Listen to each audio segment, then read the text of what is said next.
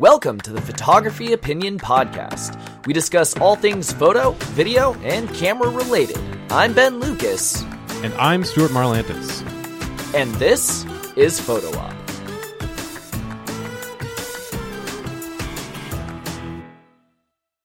Hello, podcast listeners. Today we have a fun piece of news that we're going to talk about. So there is an abstract, a paper that came out by MIT that is what can you learn by staring at a blank wall? Fascinating, I know. No, but the interesting thing about this, so here's the deal.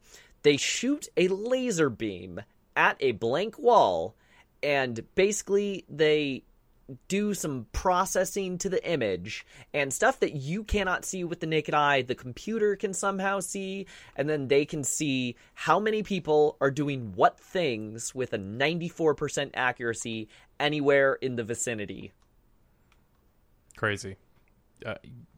I'm not even sure what to say. This neural network stuff these days is nuts, and you should definitely check out some of the, like, they have a video out about this where you can see exactly the processing they're doing and like the certainty of the algorithm when it's like counting people in the room. It's pretty crazy stuff. So I'll for the people who don't feel like clicking, I will shortly describe kind of what's happening. So essentially they shoot a laser beam. What was it? A neural network of single photon something, a bunch of made up words that are definitely not real, utilizes a single photon avalanche photo detector to measure the timing of the return sensitivity.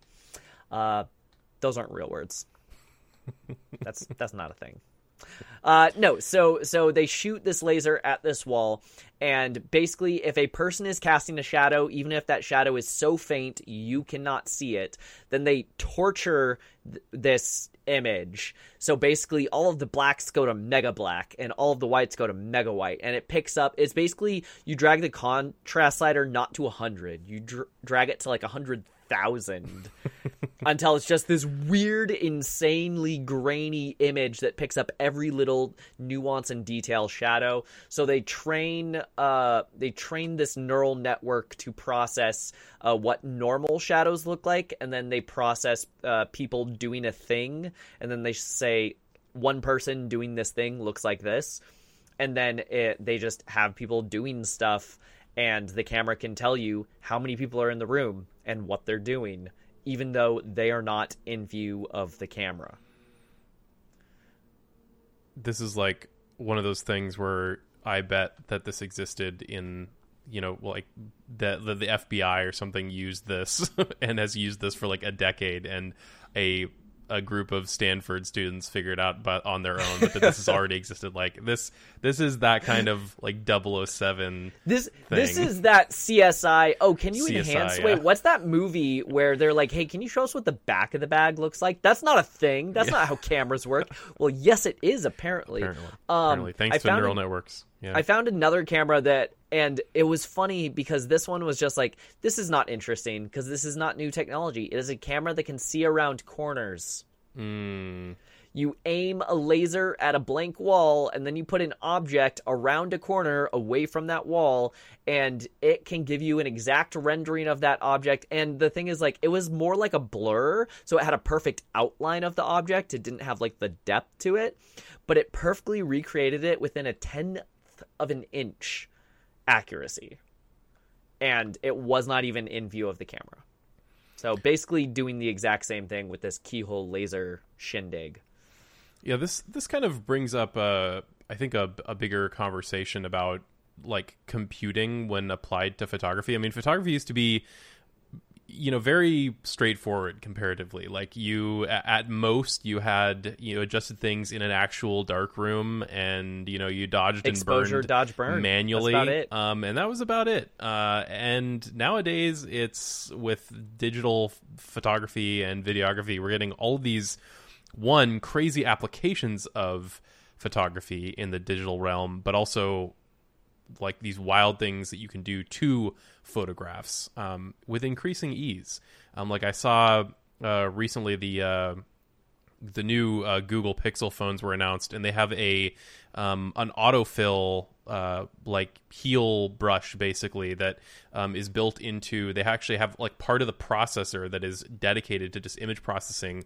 Does this whole thing where you literally can like draw a circle around a person in the background of the picture that you take, and it will fill it in. Now, of course, you can do that in Photoshop manually, where you can, do various healing brushes, and you can do autofill, and Photoshop will try to do it, and similar algorithms to that. But the fact that like now, instead of having to think about it more and do it very intentionally, literally anybody can pick up this phone and just draw a circle around a thing that they don't want in the image anymore. And at least so far, the results are really impressive.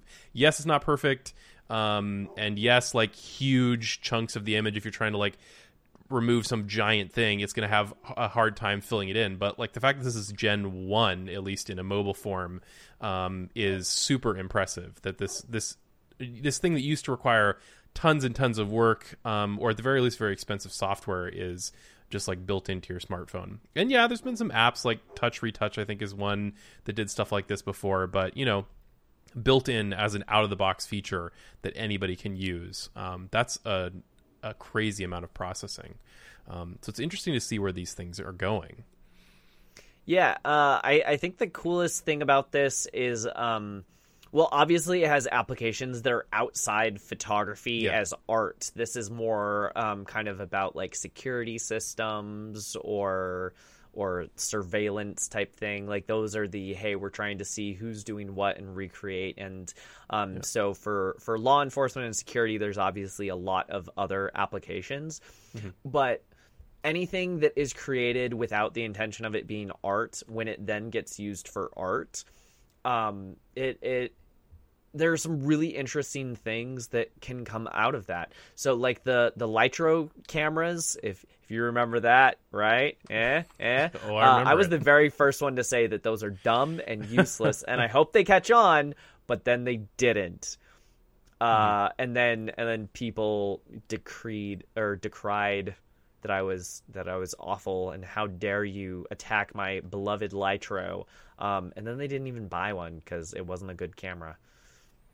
Yeah, one of the things that I've seen recently that was related to this, where you've got like a imaging technique that then is applied to art, is like photogrammetry stuff, or shooting things from a bunch of different angles and then combining them together. Like this has happened before to some degree, like the Matrix famously. Do you mean used like creating 3D type stuff? Or 3D type else? Stuff. Okay. Yeah, so like the Matrix used multiple cameras to do this kind of bullet time effect, but there started to be more and more and more of this, shoot an object from a bunch of different perspectives and combine that into a 3D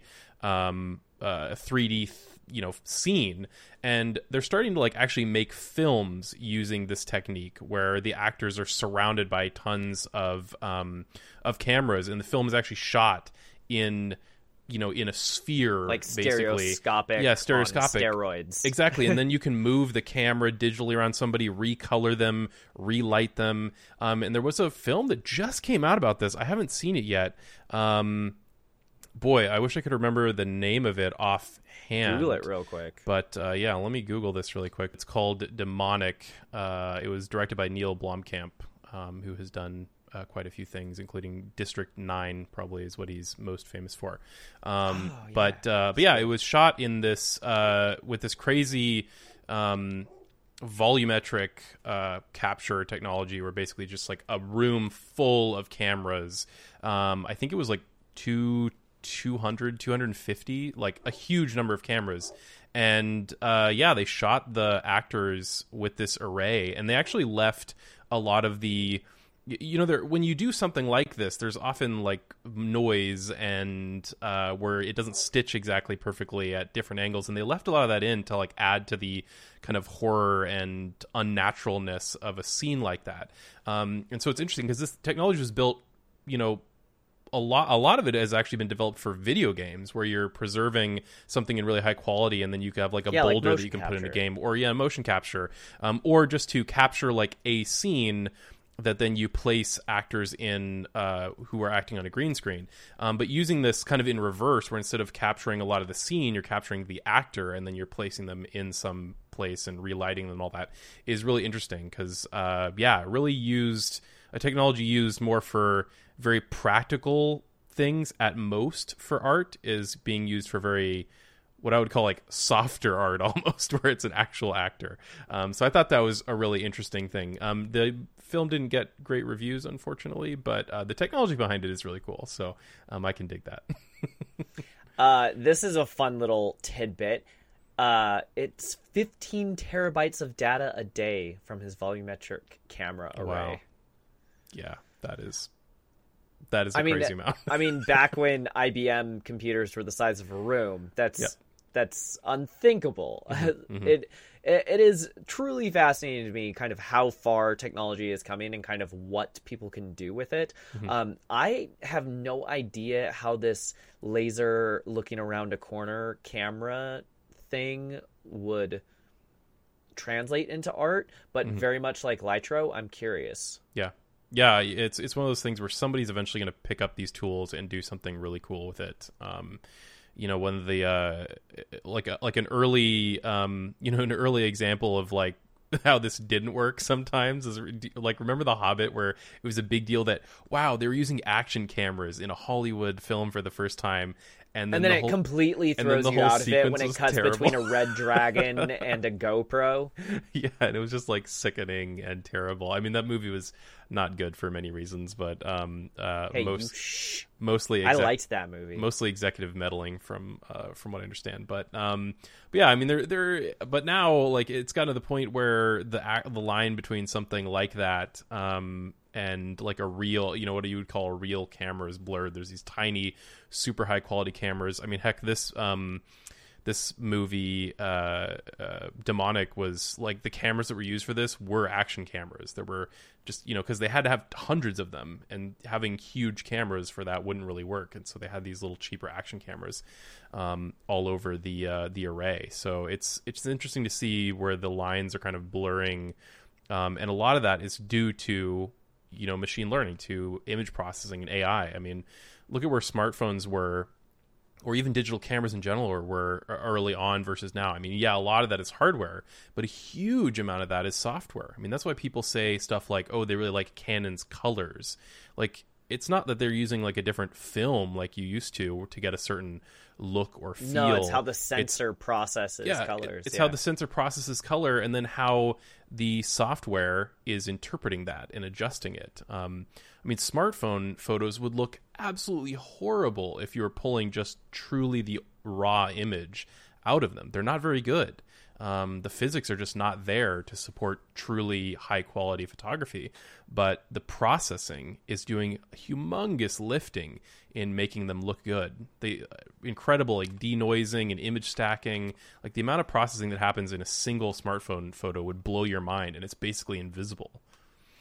So one thing that I didn't realize is my camera has two different features that it does almost seamlessly that I'm just like, why is it so slow to take a photo? But it's actually doing a bunch of stuff really quick. So one, it doesn't even tell me that it does this. It automatically creates HDR photos. Yep. So it goes brrrt, and it's stitching them together because it does not have the dynamic range on the sensor. So it is stacking all of those to get the dynamic range that you would expect. Mm-hmm. And then it's also doing that 4-camera array where it's doing kind of shifting the pixels or something to give you the 48 megapixel in a tiny little chip.